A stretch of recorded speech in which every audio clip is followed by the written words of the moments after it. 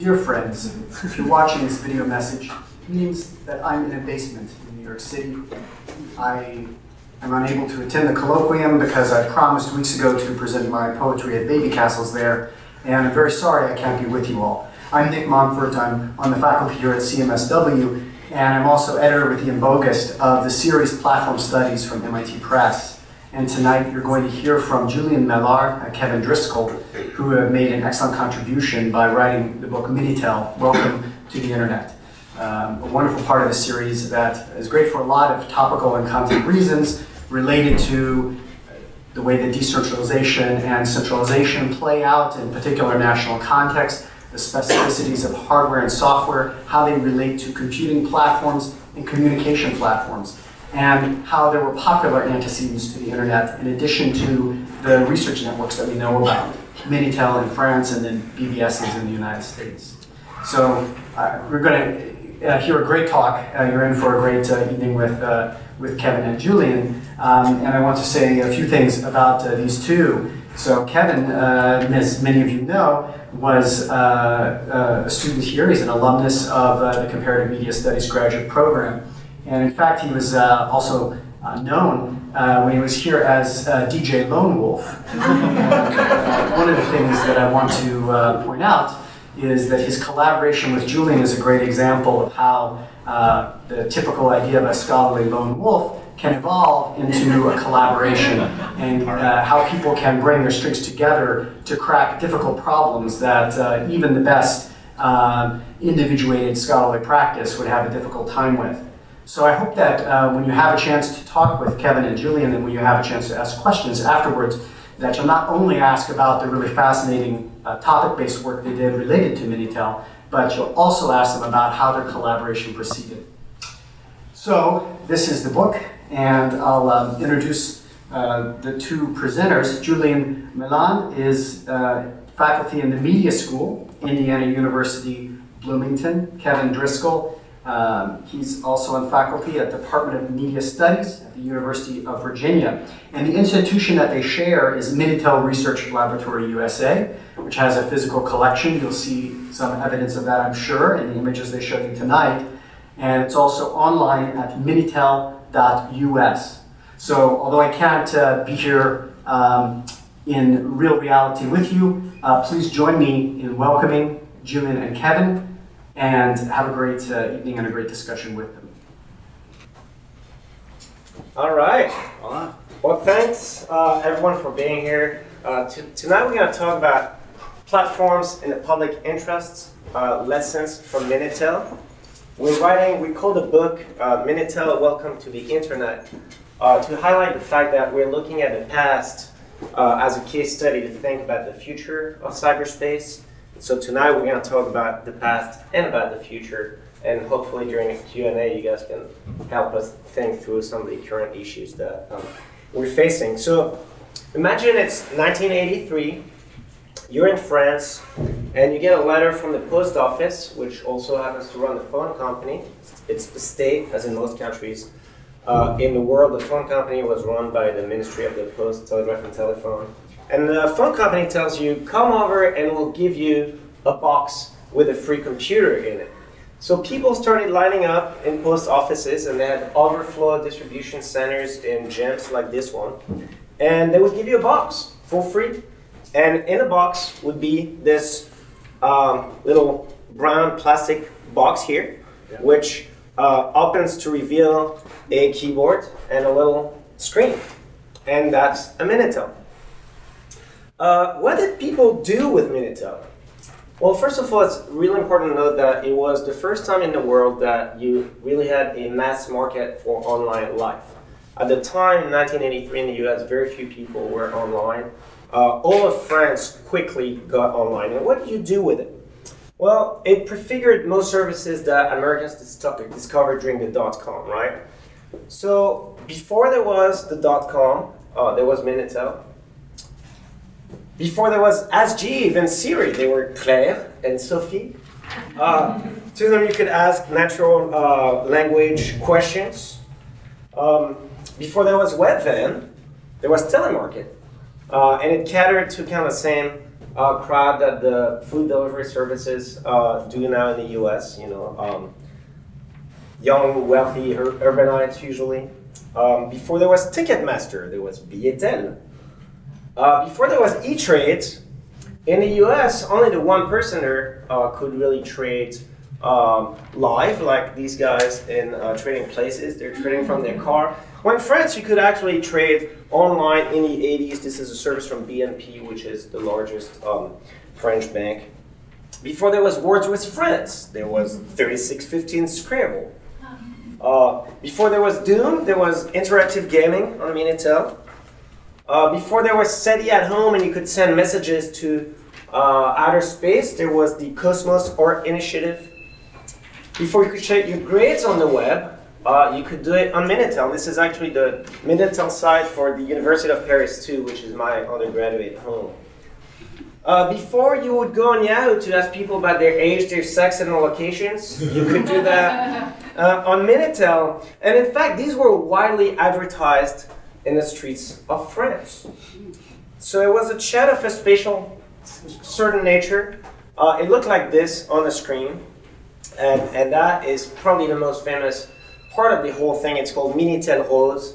It means pink Minitel, right?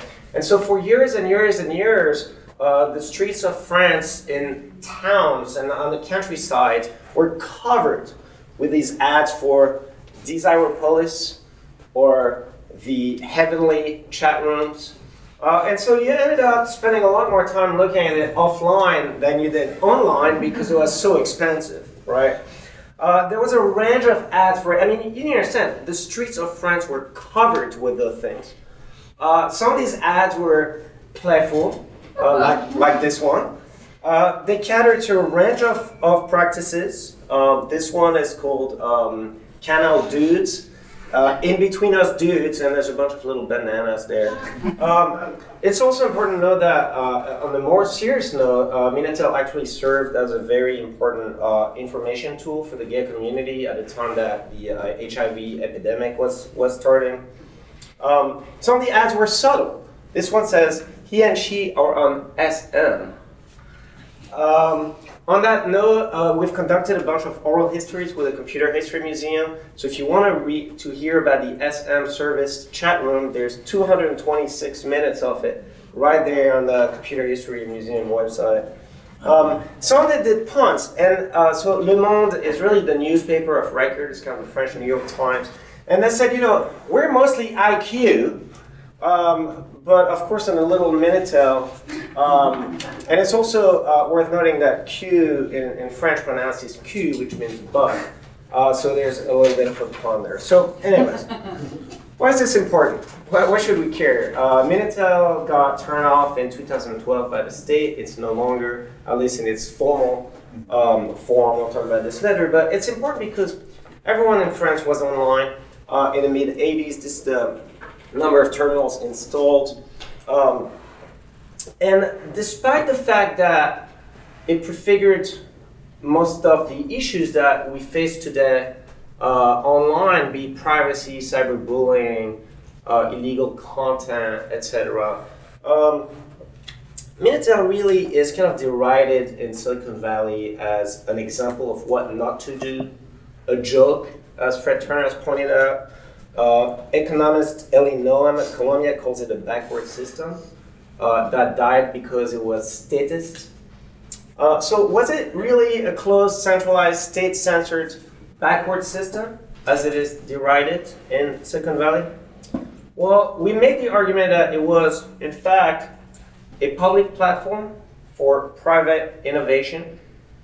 It wasn't a closed system, but it wasn't an end-to-end system either. It was, in fact, a hybrid ecosystem that was, at the same time, centralized and decentralized, open and closed, public and private. And so it forces us, that case study forces us to think beyond binaries, right? It's a useful case for finding the right balance of public and private as we define public policies that will foster innovations, but in a way that is respectful of human beings. And one of the conclusions that we found through these case studies is that more state intervention does not mean more control over innovation necessarily. And less state doesn't mean that your ability to create and distribute content will not be controlled. In fact, the recent debate on net neutrality shows us that when you leave it to the private sector to run the internet with no strings attached, it leads to problems. So, internet policy really is a matter of balance and nuance, not of Minitel is bad, the private sector is great, as we hear a lot. And so, again, why is this important? This book and this project is not about saving Minitel's face in Silicon Valley. It's about realizing that we have a wealth of data about policy, about the effects of policy, and it's very useful data when we want to devise good policy for the future of cyberspace, including for platform governance and what policy should govern them. So, Kevin, when we talk about platform governance, what do we mean when we say platforms? Well, so this project, and as a little bit of background, grew out of enthusiast interest of a kind between Julian and I. And when we started to turn that into scholarly inquiry, we had a range of choices of how are we going to make sense of this system? How are we going to enter into this phenomenon? And we allowed ourselves a little bit of a tactical anachronism by projecting the current word platform into the past. So it's important to frame this by saying we don't have evidence of people in the 1980s describing Minitel using the word platform. But by using the term platform, it enables us to see continuities across these systems and systems that we might inhabit today. So when we think about platform, we're thinking on the edge of new research in the space around internet and social media. And one thing that you can see when you start looking at new data coming out about how everyday people think about the online systems they use is that they don't primarily think about the internet as the operative object of use. Rather, you might be using this particular app or accessing this service. The internet gradually fades into the background. So a simple test for thinking about that is, do you think of yourself as a toilet user or an air conditioning user? These are technologies that are vital to our everyday lives, but they have receded to the point that they fall out of our identity. And the internet is kind of experiencing a similar disappearing act, that it falls out of the ways that we narrate our use of media as we move through space, that we may think of social media systems apart from the infrastructures that make them possible. And Anna Hellman describes this very succinctly as platformatization, this enclosure of this large global information infrastructure into some kind of archipelago of different privately run platforms. And in her research around what this means, this process and this change, she's especially interested, as are we, in the consequences of this change. This technical change is happening all around us. What we want to attend to is what effects that have on the lives of the people that are actually inhabiting these systems. So we know from an economic vantage point that platforms matter. Building a business around a platform seems to have some obvious benefits. All of the companies that enjoy these very large market capitalizations are in the business of building platforms, multi-sided platforms. But we also kind of know from a media history point of view that this sort of economics isn't new. And the platform as a way of building a business, bringing customers together with content providers, crosses lots of different areas of media studies, media history. So we can see it in payments, we see it in games, we see it in personal computer operating systems. But today's platforms are kind of different. And being able to put your finger on how they're different is really important before we go into this historical work.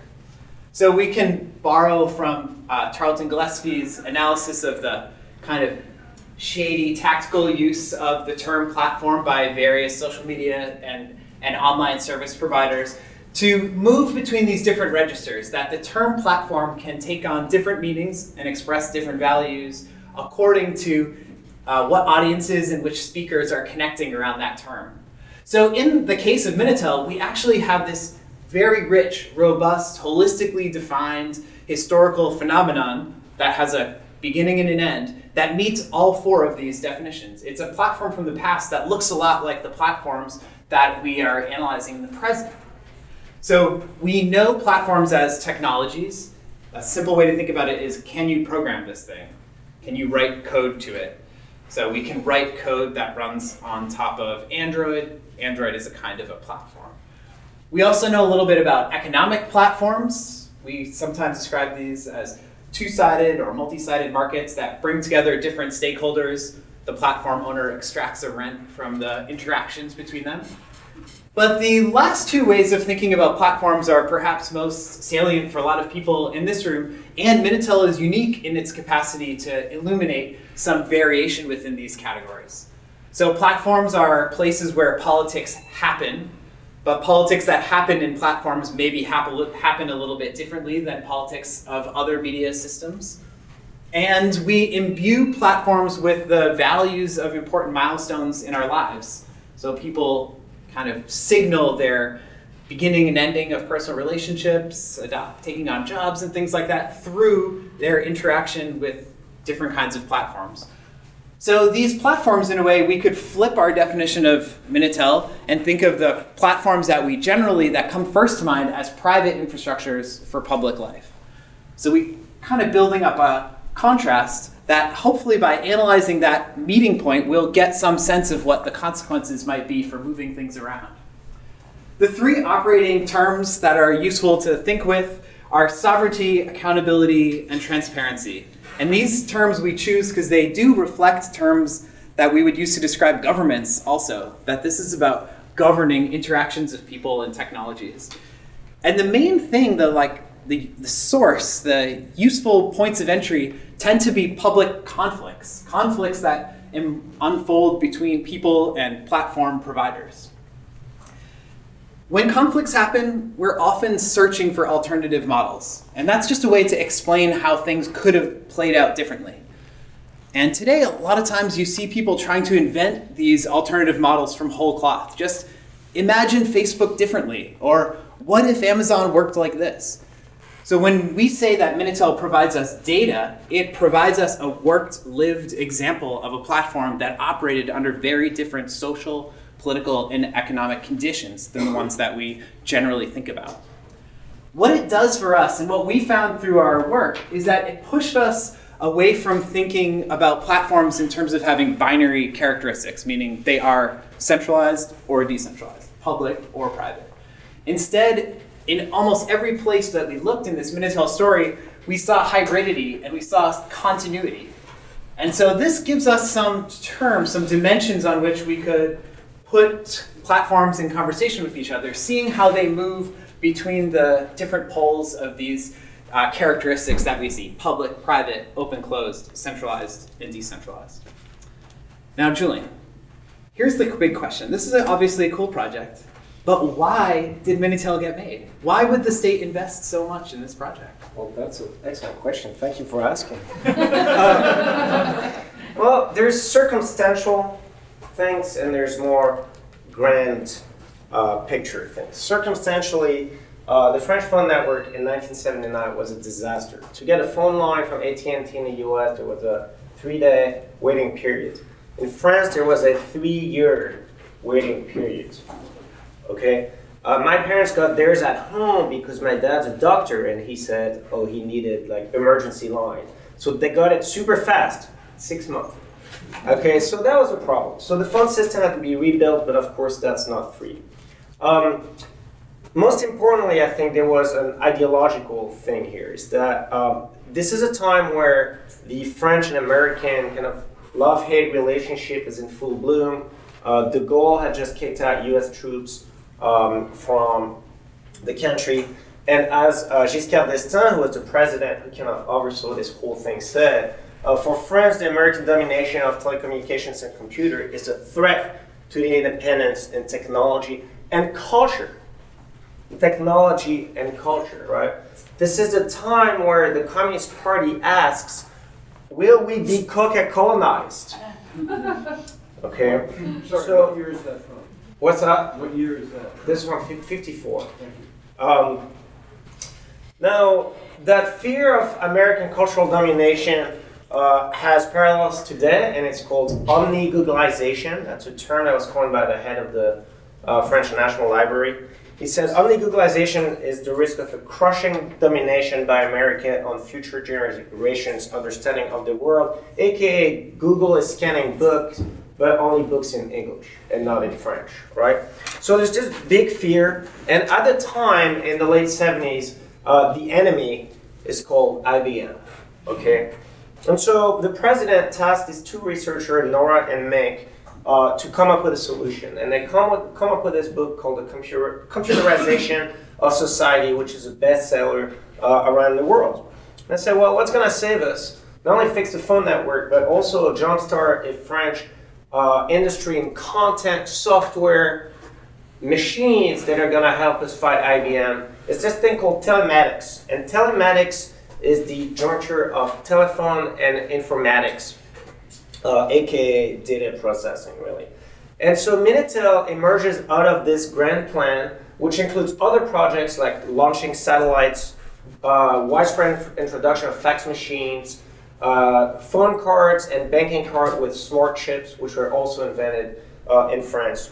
And so Minitel here is very clearly, you can see the wedding of the phone and computers, right? And so Minitel is seen as a public platform for private innovation. It's going to be a platform that's going to jumpstart the development of a French domestic industry in content, in software, and in hardware, which will be exported.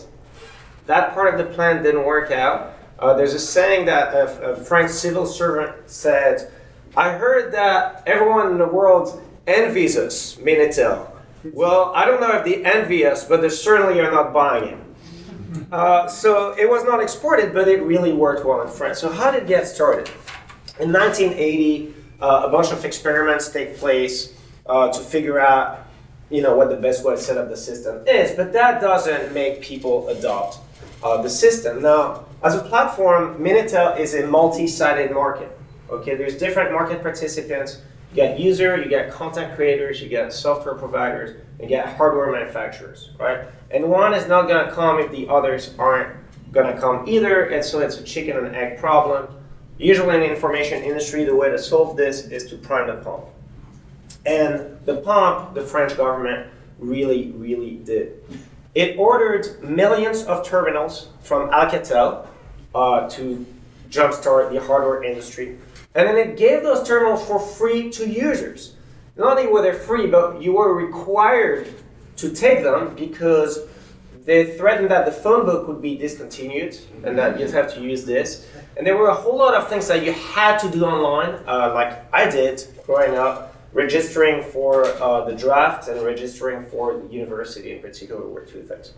The government set up a system that had very low barriers to entry for users, free terminals, very easy to do, plug and play. This was the manual. The manual was one page. All you do is you plug a Minitel on the electricity and you plug it on the phone system and you're up and going.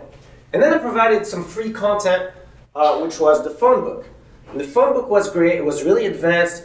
It had search capability, semantic search capability, so you could search with partial names, partial addresses, and so people started what we call Googling oneself, or Googling your friends, except it was Miniteling yourself. And then the government also set up very low barriers to entry for content provider. It set up a payment system called Kiosk, where the phone company acted like a middleman, just like the kiosk dog when you buy a newspaper. You pay the kiosk, you get a newspaper. The kiosk then rebates most of that money to the newspaper provider. Same thing with Minitel. You plug in the phone line. You get a bill at the end of the month. France Telecom keeps 1/3 and gives 2/3 to content providers. So what it did is that content providers could get in at very low cost because they didn't have to collect money. Okay, money was guaranteed. And it really also created a business model through a micropayment. You would sell your content by the minute. Boom, done. And so that's something that dot-comers didn't have, right? There was no built-in business model with the web in 95, right? We had an experiment and it led into a crash in 2001, right? Here, immediately, content providers were able to make money. And so network effects went in full bloom, huge positive feedback loop. The amount of users went up drastically fast. The amount of Minitel sites also went up drastically fast. Kevin will talk about some the data and more specifics, but basically they were about 25,000 services at peak. And so by 1986, all of France was online.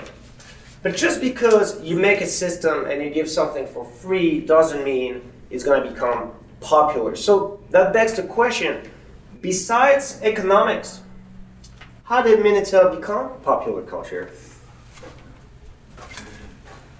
We wouldn't be talking about Minitel today if it hadn't reached this kind of popular adoption, this sense that you were living with and alongside and through Minitel.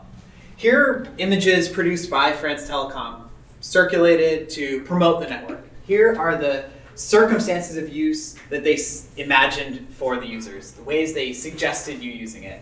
It's adopted by a small business owner as a point of sale. It's being used by someone at home while the children are quietly working on their homework. It's neat, it's clean, it is enabling French families to flourish. These sorts of things aren't the kinds of things that people remember when they think about Minitel. What is memorable to people are these sorts of visually striking advertisements and the many services that were produced by independent private individuals and organizations on the edges of the network. The number of services provided by the state are relatively few. And so when we look at these kind of charts about growth, we're seeing the result of an interplay between public and private. That the public services are there to require use, encourage folks to get over the initial hump of using an alien way of communication. But in order to stay, to justify the costs, there have to be community interests, popular culture interests, other sorts of things happening there that you would stick with. So these data here, which I'll explain in a moment, are comparative. It's comparing the relative growths of this network on a number of different statistics. So one would be how many people can get online. Another way to think about it would be how many terminals are there connected to the network. A third way would be measuring how many hours people are connected. And another way would be how many new services are being created on the system. So what you can see here is there's three of those statistics that kind of rise and then taper off by the end of the 1980s. But a third rises at a different rate, and that's the number of services, which reflects the low barriers that were in place for starting a new service on the network. So this is the first place where we see a real departure from the conventional narrative about Minitel that we have received, that it was this closed, state-controlled system. In fact, it merely was a platform for the creativity of technically inclined people throughout France who thought they had an idea for what you could do with a mass-scale information system. And the result of that is a reflection back in other forms of media and popular culture of what life is like when you have a Minitel at home or at work. So Minitel magazine discusses the experience of going into chat rooms as a return to the masquerade ball, that it's a place where you go to have fun, to play with identity, to wear a mask and be somebody else.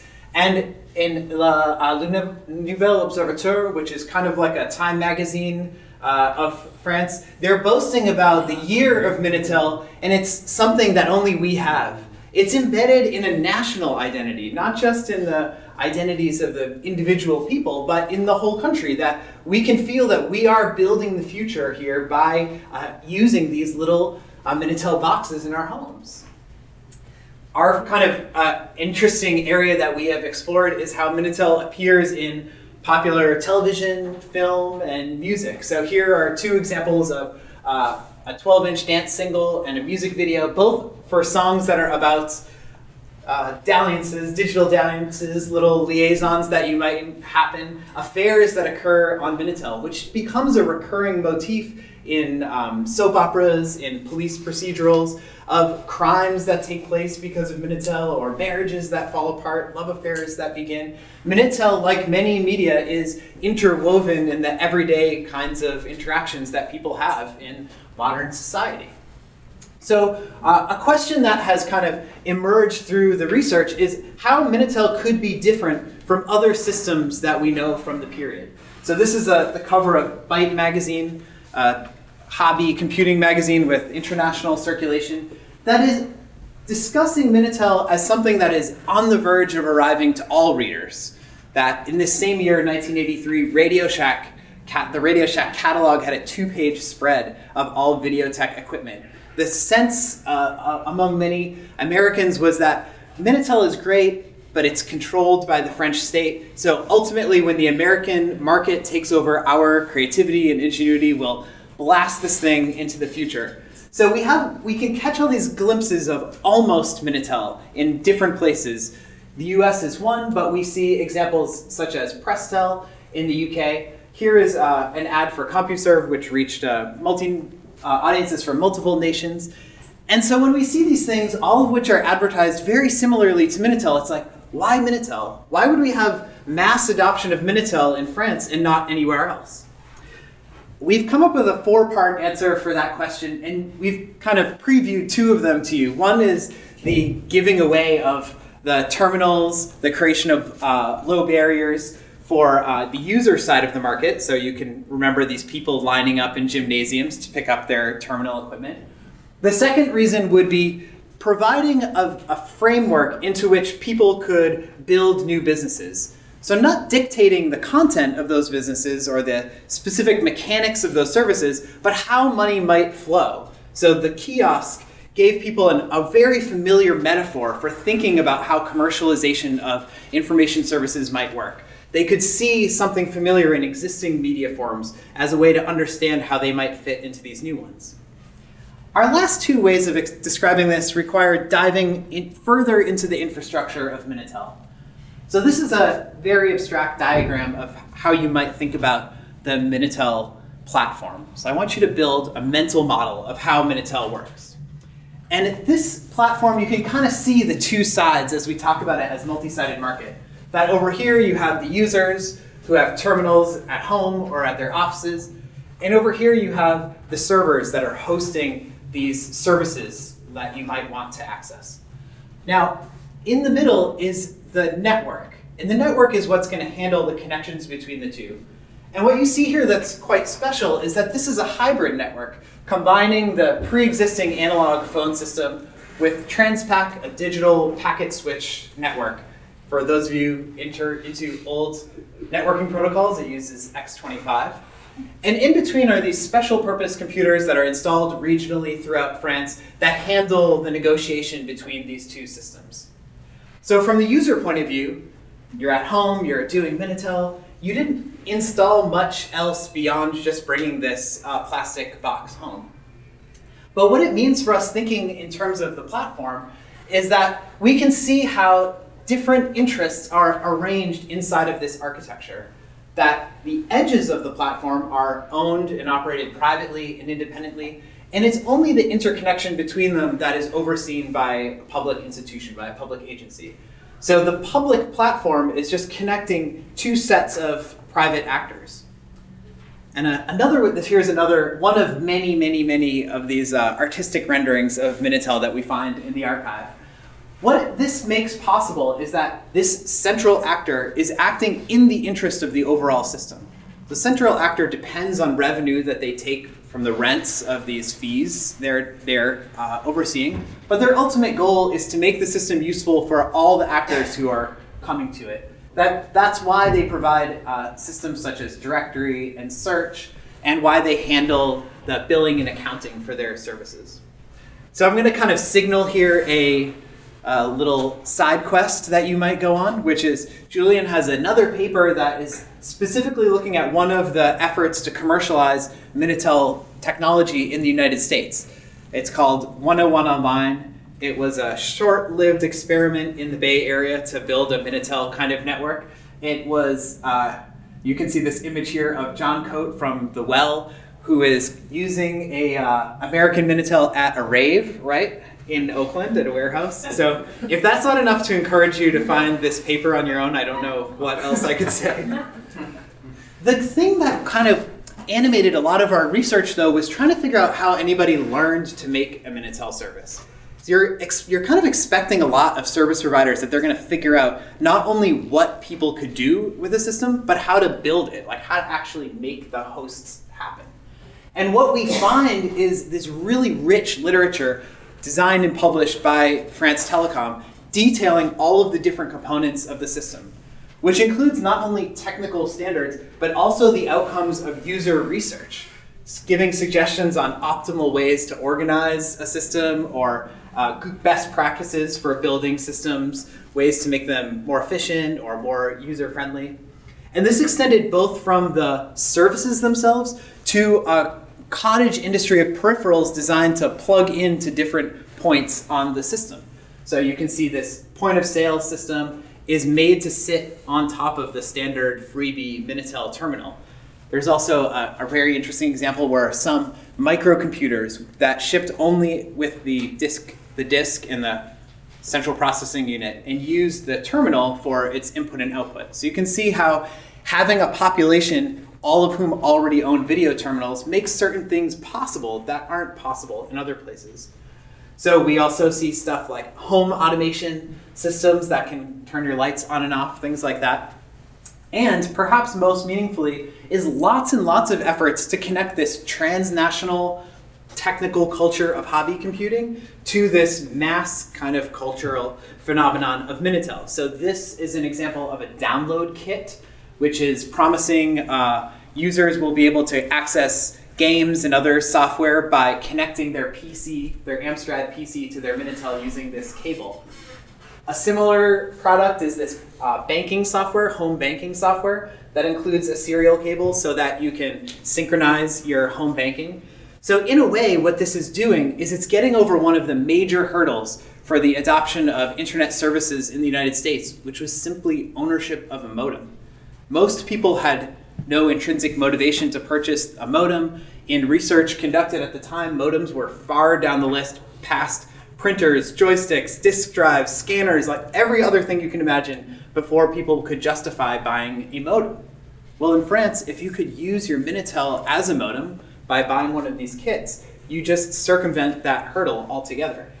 And so we see some quirky things that happen, such as in this hobby computing magazine aimed at French readers, there's a recurring column of things you can do effectively hacking with Minitel. Here are some screenshots from services that were run on the peripheries of Minitel using hybrid systems of Minitel terminals, PCs, using undocumented features of the terminals. For example, you could flip the modem in order to get faster transmission services, things like that, that weren't included in those like brightly colored manuals published by the telephone company. So when we kind of compare Minitel to its contemporaries, we see clear distinctions that illustrate why Minitel might have reached a much broader user base than others. But when we project this into the present, as we're doing tonight, we can see something a little different that's happening, which is the same qualities that animated the culture of Minitel in the 1980s and into the 1990s are still available to us in some kind of quiet way in the present. So in our research, we also are engaging directly with the systems, trying to put ourselves in the shoes of the people building these services back then, who were working only from the available documentation and technology.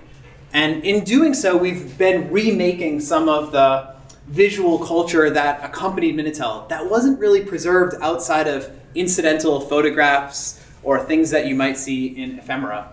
So when we have time later, you can come on down and take a look.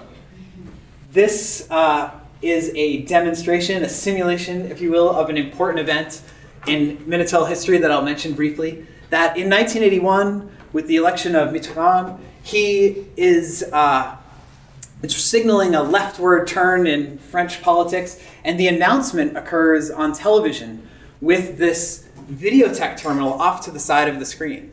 And when it's time for the news broadcasters to say who won the presidential election in 1981 in France, the camera zooms in on the screen of the terminal.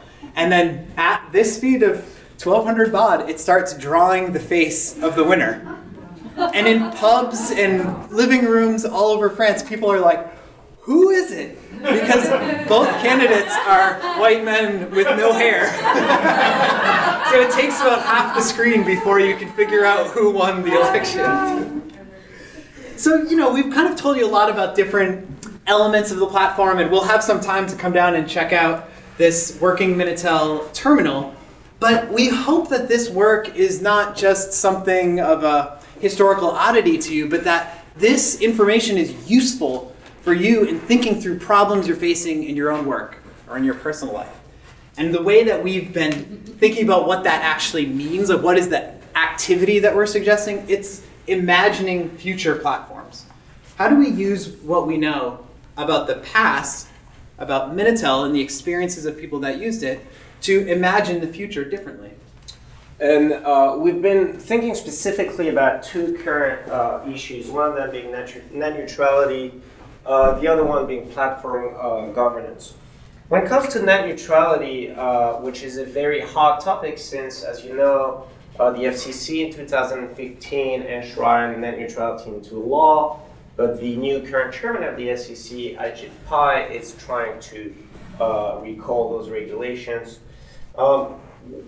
When we think about net neutrality, we need to think beyond binaries, and we need to go beyond this kind of Minitel is bad, the private sector is great, and government should leave the private sector alone because that's the only way people can innovate, right? Which is the rhetoric that Comcast, Verizon, AT&T, etc. have been promoting, right? The problem with thinking this way is that it leads to thinking of these lines that Ted Cruz put together, saying net neutrality is Obamacare for the internet. The internet should not operate at the speed of government, right? Well, the thing with net neutrality is that it doesn't make the internet operate at the speed of government because it's not a micromanagement of the internet, all right? All it says is, hey, Comcast, you can't discriminate against certain content that your user who's paid for your facility has chosen to try and access, right? That's all net neutrality does. So, the Minitel model really invites us to kind of find a right balance as we define public policies to foster innovation between government intervention and non-government intervention, right? And what we see with this model is that more state involvement doesn't necessarily mean more control over private innovation. In the case of Minitel, in fact, the state involvement created a platform that then people appropriated, users and content providers, and catalyzed innovation. But for state intervention, there would not have been this fantastic ecosystem of online services which existed in France and not in the United States at the time. At the same time, less state doesn't necessarily mean less control over private innovation. CompuServe and AOL were completely closed, censored platforms in the 80s in the US. There was much less innovation over them, even though the network were left completely in the private sector. In current times, we've seen that if controlling innovation and restricting innovation benefits the private sector that's in charge of the network, they will restrict innovation. And this is exactly what happened when Comcast started throttling Netflix. Okay, and so again in 2015, the FCC declared that ISP are common carriers, and basically that targeted state intervention, I will argue, is a regulation that frees. It frees you. It gives you more free. It gives the user more freedom to access content that they want.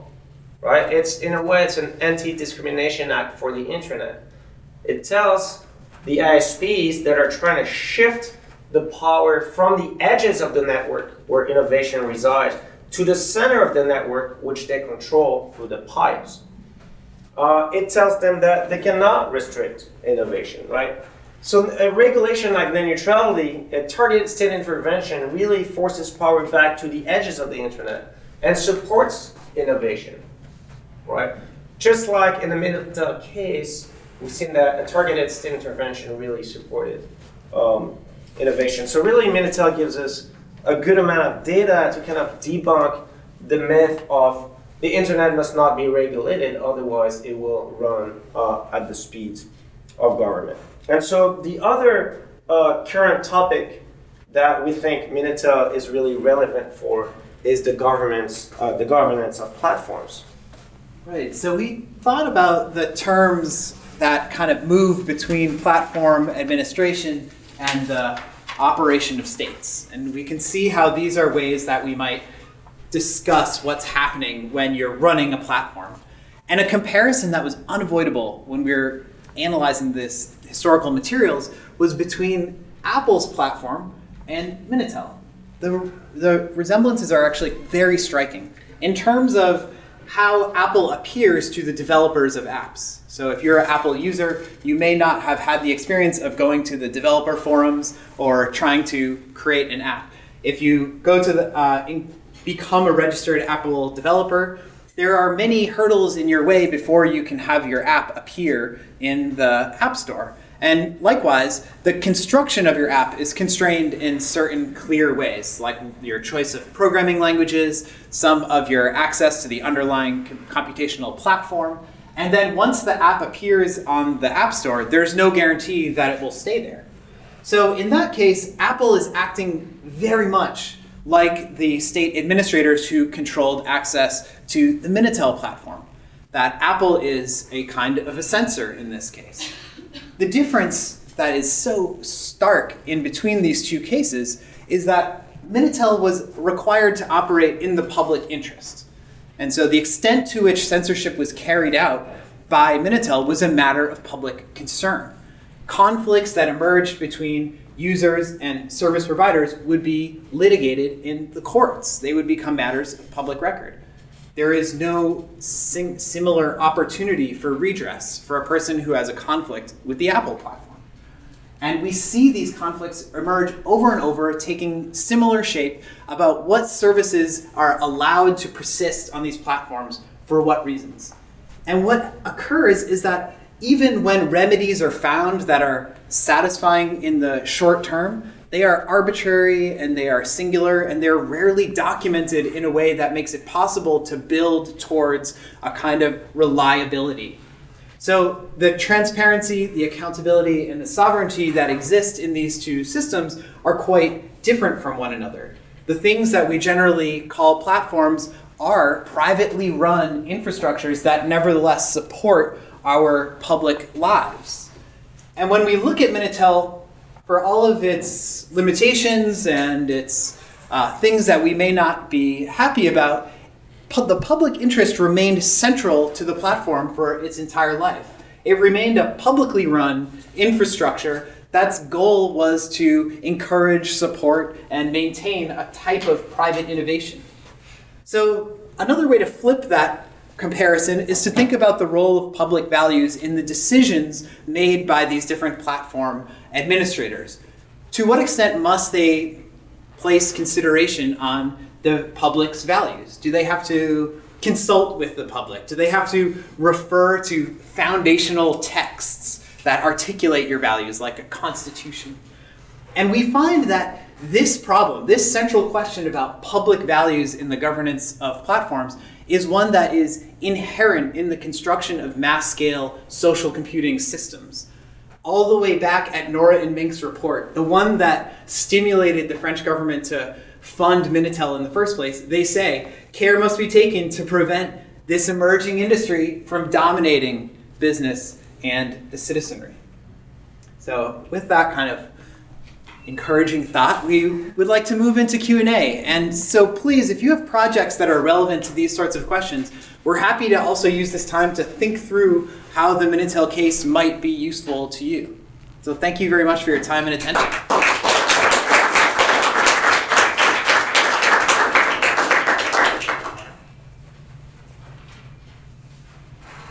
Do you have some numbers about the economical impact, the finances of that, when Yeah. I was there, but Yeah. those things started, and I am very curious about Yeah. It's how it turned out. It's a great question, and it's a very controversial question. France Telecom has claims that it was amortized very quickly and started making a lot of money. Yeah. They were done through independent reports that were put out by those big audit companies, the same that audited, Enron and the like of that. So independent ones, right? Some people claim, mostly critics, that it was a huge waste of money, but they don't really provide any data for that. The problem is that it's very, very difficult, if not impossible, to do a good analysis of this, because how do you measure the impact of this, right? Do you measure it in terms of, okay, how much did it cost to digitize Transpac, the underlying network, versus how much revenue did France Telecom get, right? That could be one way to look at it. But then you got to take into impact, how much did it cost for the government to buy those terminals and give them, okay, which is a cost, but then it created jobs, right? How do you measure the benefit of having a country that's ahead of every other country about 15 years in terms of cyberspace, right? So it's, even at the micro level, there's no serious data. One of the reasons too was that it's very clear that France Telecom was cooking the books in a lot of ways. Even when you look at kind of the proportion of what revenue comes from this type of service and that type of service. One year they said the chat rooms are 80% of the revenue, and then the next year chat rooms become kind of scandalous, so they disappear from the rankings, right? So in the book, we didn't even rank the services because we said we can't. We've looked at all these numbers and they make absolutely no sense, and we have reasons to think that the books were cooked. So I can't answer your question. I doubt anyone. I would even say that if anyone is definitive about an answer, they probably don't know what they're talking about. Would be my. Because you talk about transparency, I'm just curious about whether they were. Yeah, there was no transparency when it came to the books. Yeah. I suppose a cultural complement to that is the role of like mythological figures of service providers who got rich and then remain like heads of industry or angel investors and things like that. In the same way that there are certain figures who linger on in the American internet imagination, there are certain post-Minitel celebrities of a kind who are like wealthy playboys and things like that. And there's a similar story of like dropping out of college to build this dorm room 3615 adult service or something like that. Yeah. So there's a way that the stories people tell about Minitel reflect certain beliefs in its financial success. Whether or not that was generally experienced is harder to say. And check out the Computer History Museum website, because we've interviewed both service providers and France Telecom people, so it's the contrast Between them, is kind of interesting. Over there. What happened after Minitel in France? Like, what was the next kind of big platform? Yeah. So was there something like in between, like? So in '95, the web gets, the internet gets privatized, and if you look at the graphs that we had that Kevin is pulling out of the speed at which it grew, it collapsed at pretty much the same thing. So you're looking at a kind of a standard distribution So curve. this is 1995. Yeah. So the peak is 97, but it kind of tops between 95 and 97. It then collapses as the internet goes up.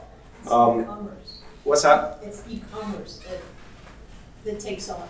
It's e-commerce on the web that takes off. Right, yeah. And that's what. Yes, absolutely. And then in 2012, the service gets shut down. There were still about 300,000 active users, in particular because those machines, as you've seen when we booted it, it boots like this. It never breaks. This computer was made in 1983, okay? I travel and Kevin also travel all around the country with this. They get banged up in airplanes, right? They're still very sturdy. And so there were a proportion of population that was not on computers, right?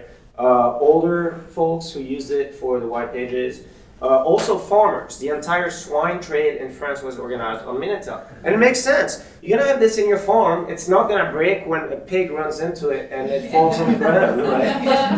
And that was when the system shut down in 2012, it was like a type of human interest story that lots of newspapers ran, was finding some like rural person who had a Minitel on the back of their pickup and take a picture of them. Yeah. Because there were still tens of thousands of connection hours in the last month of its operation. But what's really interesting is that it still lives on, not through the official Transpac network, but through the phone network. Yeah. And there's been since 2012, we've seen a recurring interest in it. If you type the hashtag Minitel on Twitter, you will see there's a growing interest. There's a number of hobbyists who are rebuilding their old Minitel servers from back in the days and putting them live online. And so it still exists in kind of a parallel universe, I would say. Yeah, it's actually an interesting analytic question packaged inside of your question, which is, why would we think of the internet and Minitel as distinct? And they are distinct in certain ways, like for sure infrastructurally in terms of their protocols they use, interconnection opportunities. But if we were to think more broadly about going online or the net or this mode of being in the world and among media, then we see a lot of continuity. And in fact, there were many homes by the early 1990s that had PCs with modems and Minitel. And Minitel services could be emulated on the desktop PC. So there is an interesting kind of overlap that exists between these two phenomena that resists that kind of progress narrative of like moving from one platform to the next sequentially. Yeah. That's a fantastic talk. So I just want to see how far you want to push the argument. Yeah, push it. Because you could be making a more modest claim that there are different ways of configuring infrastructures of connection, and here's an interesting different one. That's fantastic to do that.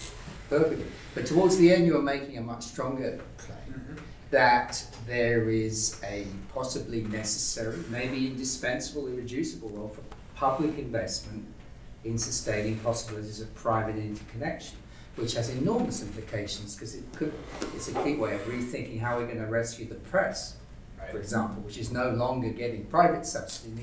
It may need public subsidy. It's a very important political economy argument. But obviously, it runs up against arguments well, Minitel failed in the end, it couldn't scale, etc., etc. So, do you want to push it that far? And if you do, how will you deal with the obvious sort of standard criticisms to get past them? So just so we're clear, I wasn't talking about subsidies, right? I wasn't suggesting No, I know, that. but that's the way I'm reading into what you were saying. It's investment, it's public investment in the infrastructure. Well, I would say that from a more broad standpoint, it's targeted state intervention. That targeted intervention doesn't necessarily mean investment, right? It doesn't mean, I'm not suggesting, for example, that the United States government take over the pipes or the backbones. What I'm saying is that targeted state intervention can take a whole lot of forms. Sure. It could be investment, it could be regulation. Yeah. Right? The problem is when you see in the rhetoric that is put forth by Comcast and Verizon and these lobbyists, is that they're kind of taking a meta-theoretical thing saying, oh, state is bad. Look at Minitel, it died, right? But they're not saying state is bad as in state subsidies, they're saying state regulation is bad, right? So we're reversing. What's that? Those servers cost money. Oh yeah, I mean, in this case, it was investment, yes, absolutely.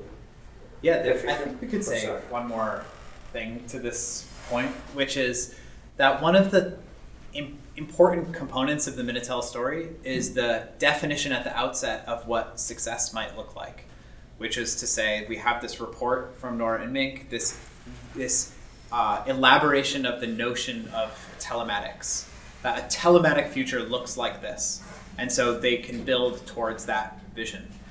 In the cases of many other kinds of systems that we occupy, they don't have that same type of vision, and it's certainly not public-minded vision in that kind of way. So again, it's like we wouldn't imagine this future as replacing existing systems or necessarily transforming them, but that if we want systems that achieve these kinds of public values, then they will have to be a public interest built into the infrastructure and administration of the system. Patricia, you were waiting. I just wanted to say that my recollection is that paying for the service was not cheap. No, it was not.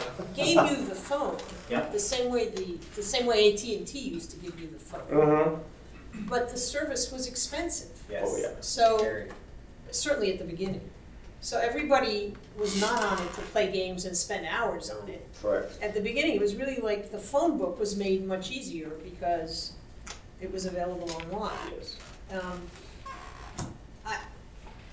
I don't know what you make of the cost of it for citizens. Yeah. I mean, it still became popular, and I think it has to do more with the cultural trust of what the telephone and telegraph company, the French government, but PTT, there was a certain amount of trust in them, because they did a lot of things besides the post, the mail, Yeah. right?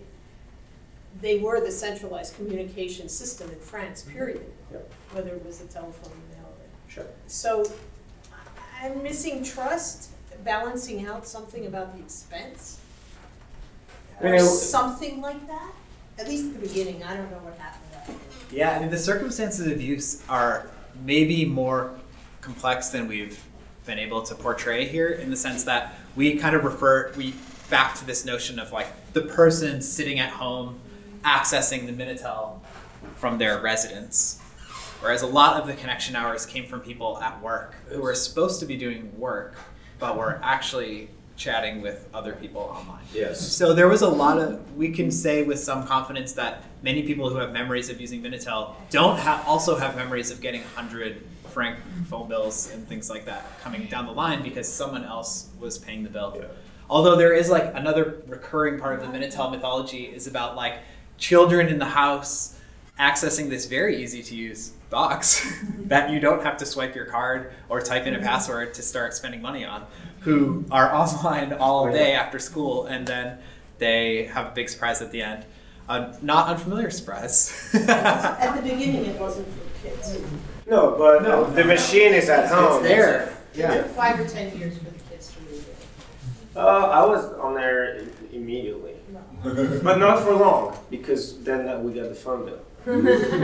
But I'm using It's a on good question. the notion of trust, and Kevin was mentioning that people were using it at work for non-work related purposes. It was easy because when you're the boss and you're from far away and you see just text, you don't really know what the text is, right? So it could be work stuff. And then one day the PTT, and their engineers, they're brilliant, they're trying to make things more efficient. They realized we can actually put like a cookie-like thing in it.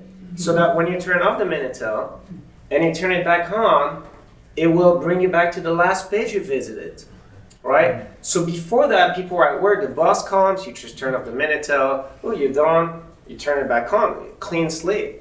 But now the boss can go and say, oh, what are you doing? And click, and boom, the chat room is there. So people in a rage brought back thousands of Minitels to the post office.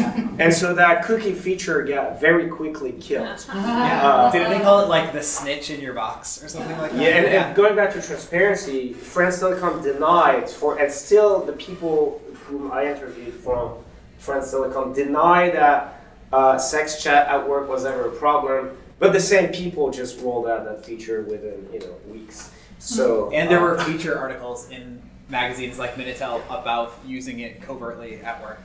So it was a somewhat widespread phenomenon. yeah. I have lots of questions. Yeah, in the back.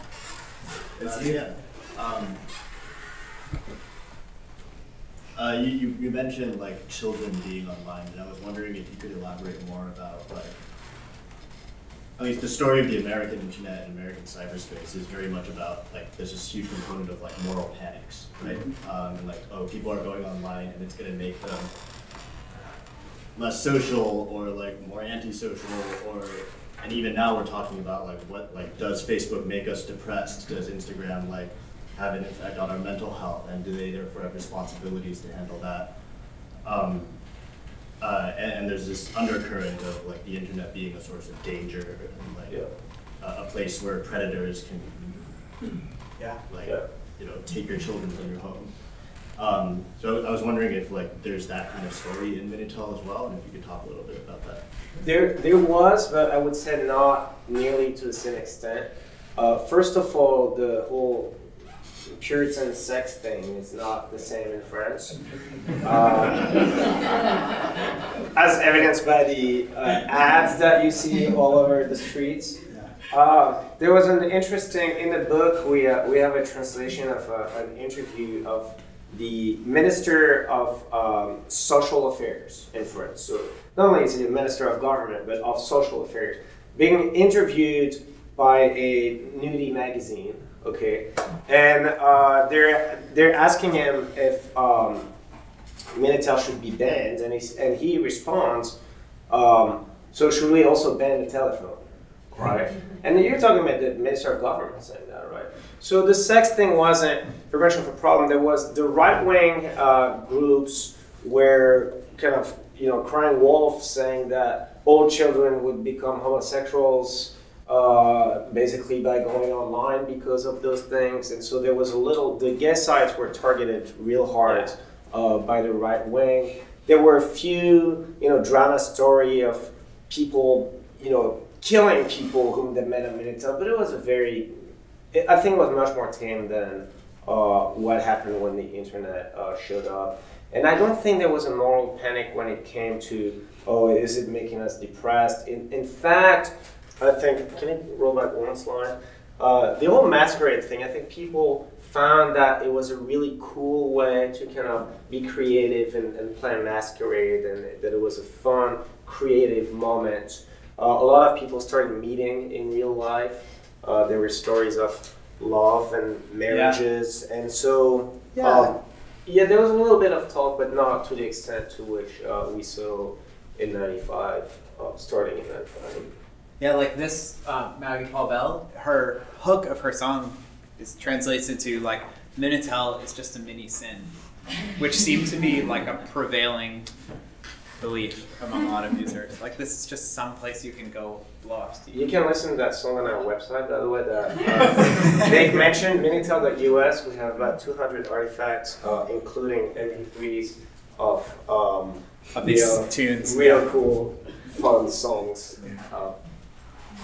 Yes. Follow up to the moral panics on technological resistance, local narratives of we're being made to use this thing, it's so unreasonable. Was there any of that? Yeah, this wasn't a central part of our project, and I don't want to say too much about it. We could assume, but you may be surprised to see how widespread the adoption was across formal political organizations. So most political parties created services quite quickly, but in terms of local, regional pockets of resistance, we didn't find it in the documents that we looked at, but that would be a really good follow-up project to this one. Yeah. Just following up on the state intervention stuff, could you possibly disambiguate a little bit, what are the lessons of Minitel's many forms of strategy intervention that were specific to its circumstances, and the kinds of lessons that we might actually take on for the internet today? I mean, you end the book by calling for strategic government intervention. But of course, when we think about that, one of the things we think of now is, of course, the kinds of national enclaves of platforms that countries like Russia and China in particular are trying to create. And they're inspired by a lot of the same motivations that the French were with Minitel. So to what extent is all these subsidies and all this kind of public service governance, to what extent are the things Minitel did specific to a nationally bounded system with a lot of money to throw at it? And what are the kind of lessons that really can travel outside the confines of that kind of project? Yeah, well, one component of the way that we've been using Minitel to think about contemporary problems is not that we would reproduce Minitel, because as you point out, it's quite unique, the situation that they found themselves in, both in terms of how poor the existing telecoms infrastructure is, and then what resources were available to address that, and the absence of contemporary systems to use as points of reference. So from that point of view, that's one important piece of it. The thing that I have found that the Minitel case does for me is it calls attention to places where there are existing forms of state intervention that might look like subsidy that aren't generally included in the conversation about them. So for American telecoms, that would be like the generous public subsidies that already exist or that enabled the creation of the networks in the first place, right of way and other sorts of access to geographic space or ongoing subsidies in the forms of balancing rural and urban users and things like that. And to make public subsidy part of the conversation is step one. Step two would be thinking about infrastructures as having some public interest impact. That if we have certain values, then the arrangement of those infrastructures will reflect them.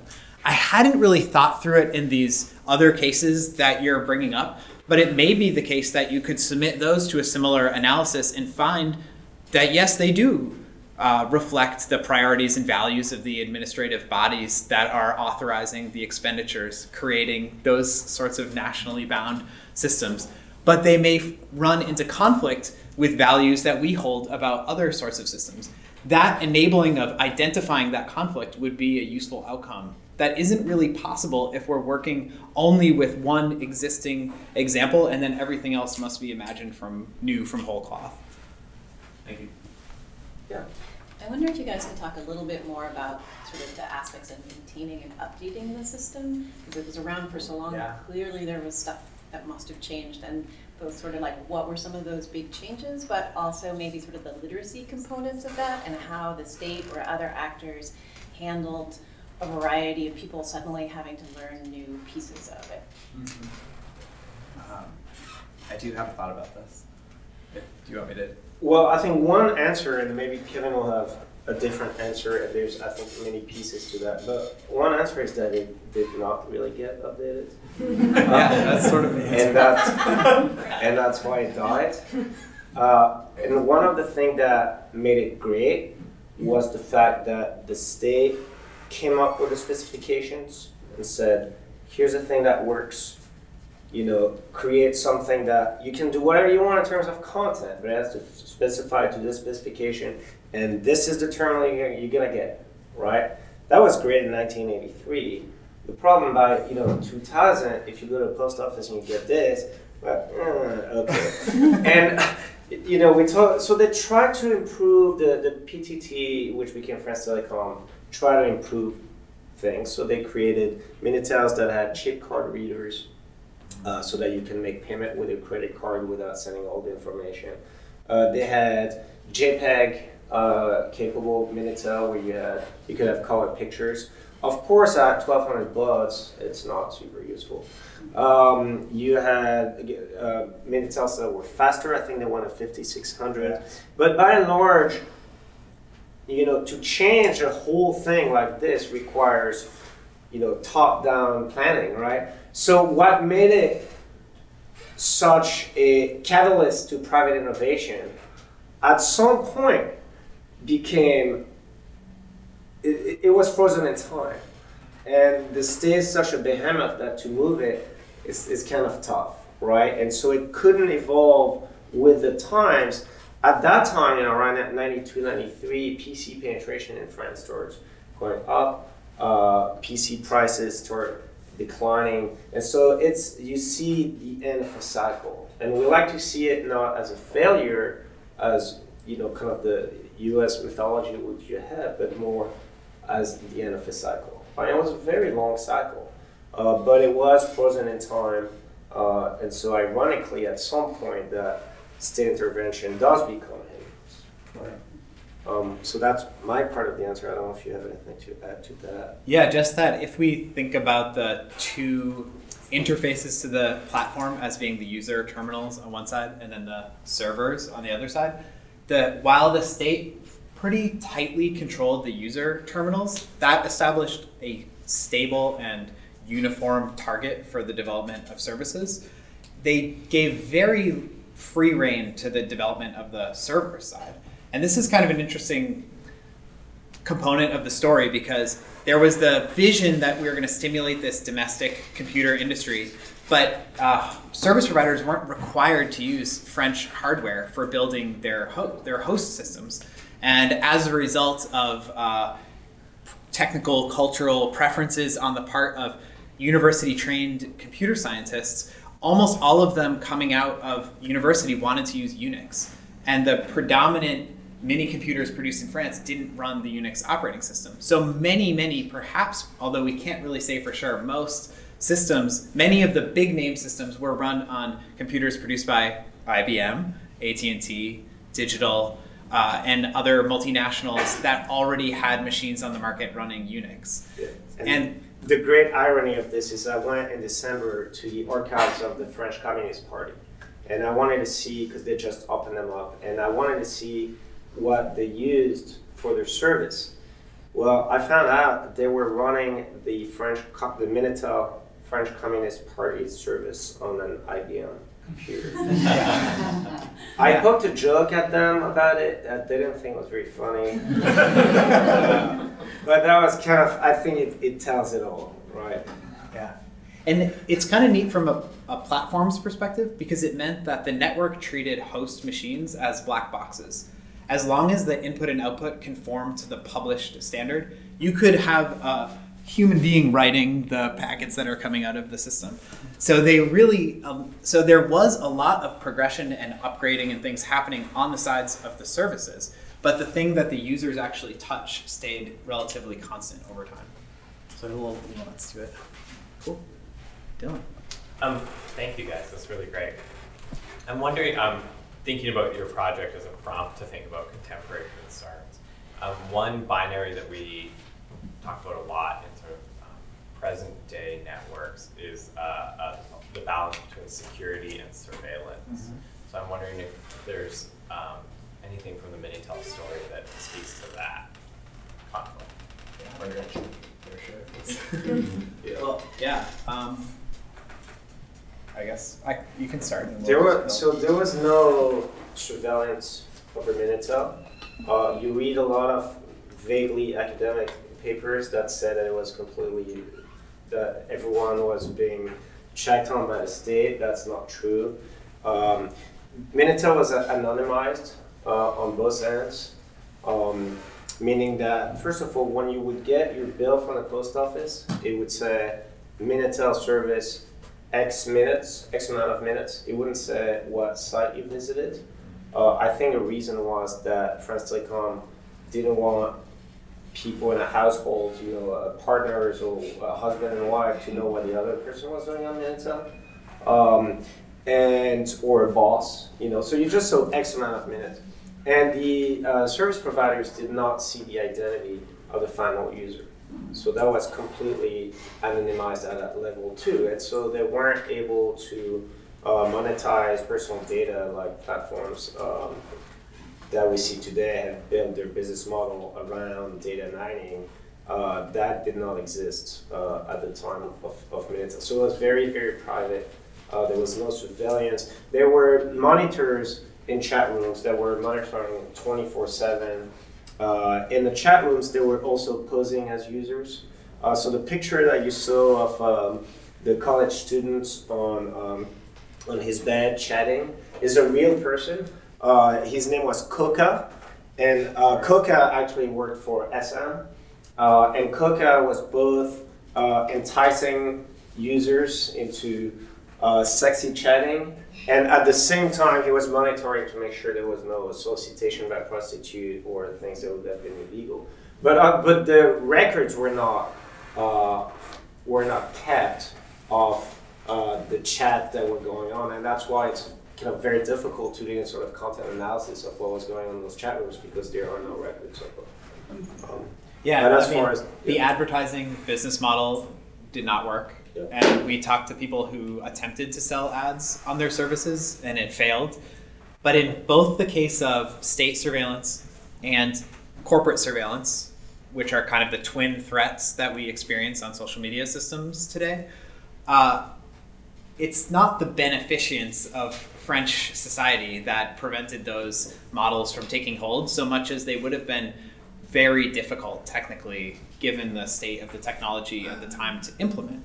So, we see hands-on kinds of implementation of censorship policy, and from maybe a analytic point of view, it reveals the distance between the explicit policy as written and then as implemented. So we also found lots of examples of corruption, back scratching, line cutting, like ways of kind of greasing the wheels of state bureaucracy in order to circumvent different rules and things like that. Yeah. Sorry. I would like to say that actually at the time, Yeah. The confidentiality legislations were existed, and they were That's true. kind of fairly strong, much stronger than they are here now. And I think that some of that actually prevented some of those things from the surveillance and the tracking. They are less than by business reasons. I think they were by law. They were not. Absolutely. A lot of that they were not allowed to do. Yes. And they're still very strong, hence the right to be forgotten regulations that the European governments have been imposing on Google. That is what I mean. Is that in the Absolutely. in those days they already exist, Yes. and they would kind of prevent some of those Absolutely. things from Yeah. happening. Yeah. Dan? Thank you for the wonderful talk, guys. I was wondering if you could address a bit the degree, if any, of concentration on like the content provider side, because the net neutrality comparison, I like it, but like in the lobbying in DC, it often comes down to like fights between enormous monopolies over pipe and like enormous monopolies over content.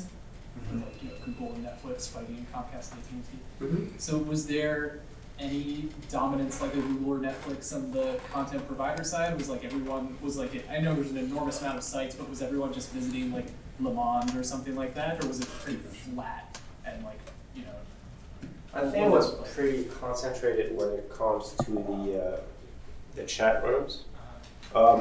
It's of course impossible to tell for sure because France Telecom didn't report data on what sites were being visited for how long. And the only reports that we see in those Minitel magazines were self-reported by content providers, and the numbers were inflated. And so the data, and that's why we didn't include that data in the book because it's not. And the magazine stopped reporting it after a while. They titled, "Okay, you guys are a bunch of cheaters. We're gonna start reporting it." But it seems that there were, the chat rooms were, the big newspaper chat rooms were very popular, I think in part because it was an advertising war, right? So the companies that could put the most ads were the ones getting the attention, and those big newspaper conglomerates made a ton of money.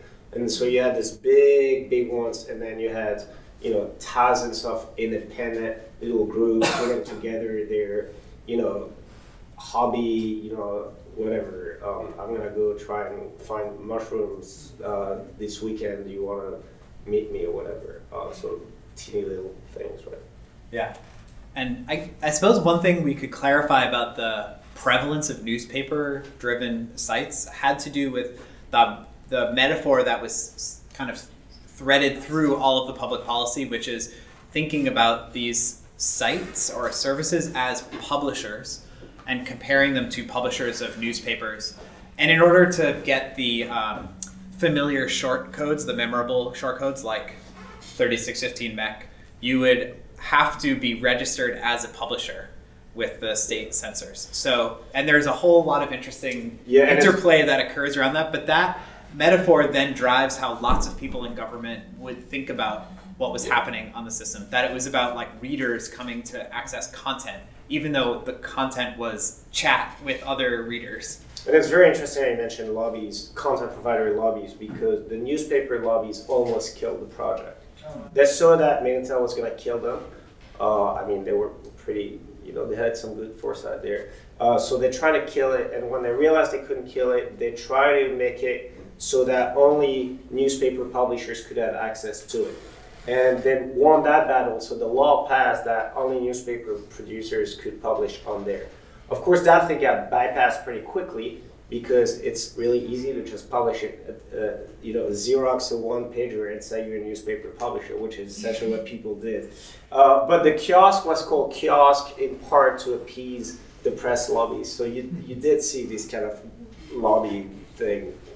There also was a weird side industry that could only exist in this situation, which was people who created newspapers and solicited subscribers to sell that business to a would-be Minitel service provider who had no intention of doing anything with that. And those were often like satirical newspapers, somewhere on the order of like a high school newsletter, published very infrequently,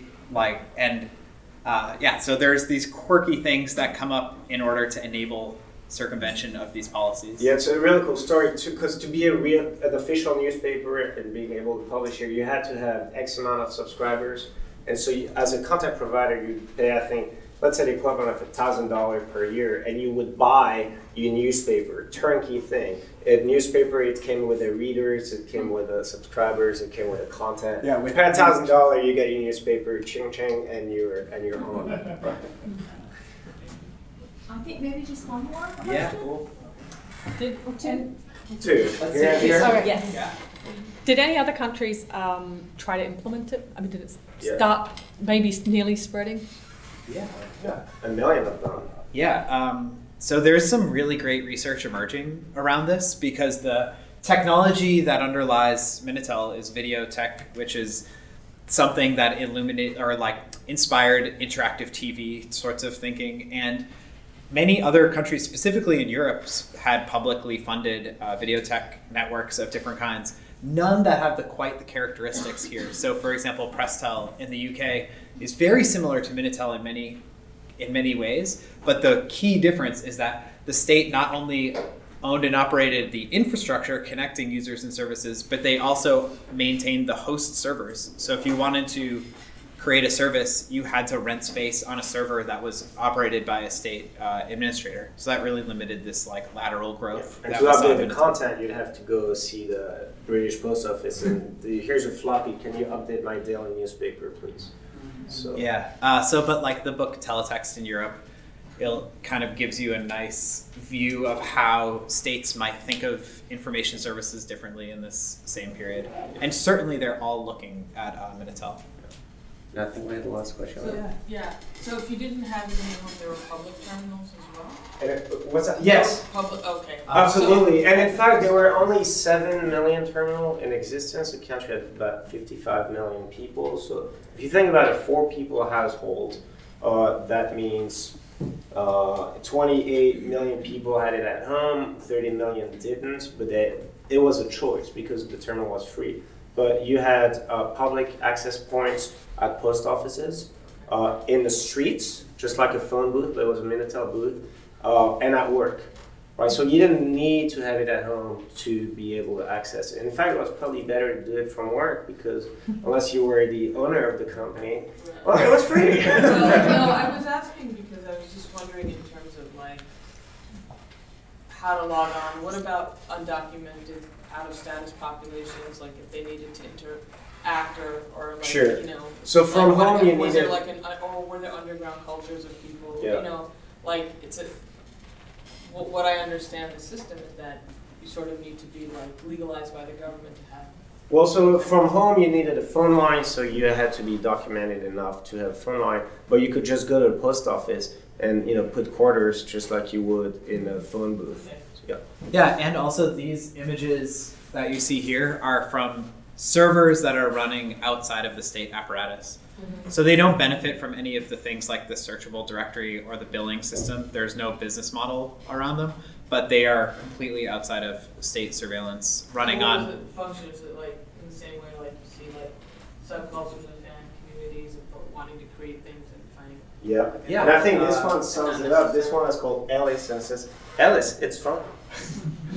I mean, we found evidence of these in pirated games. There would be contact information. So mainly it's within the flows of a predominantly teen microcomputer hobby, something that people did for their own personal enrichment.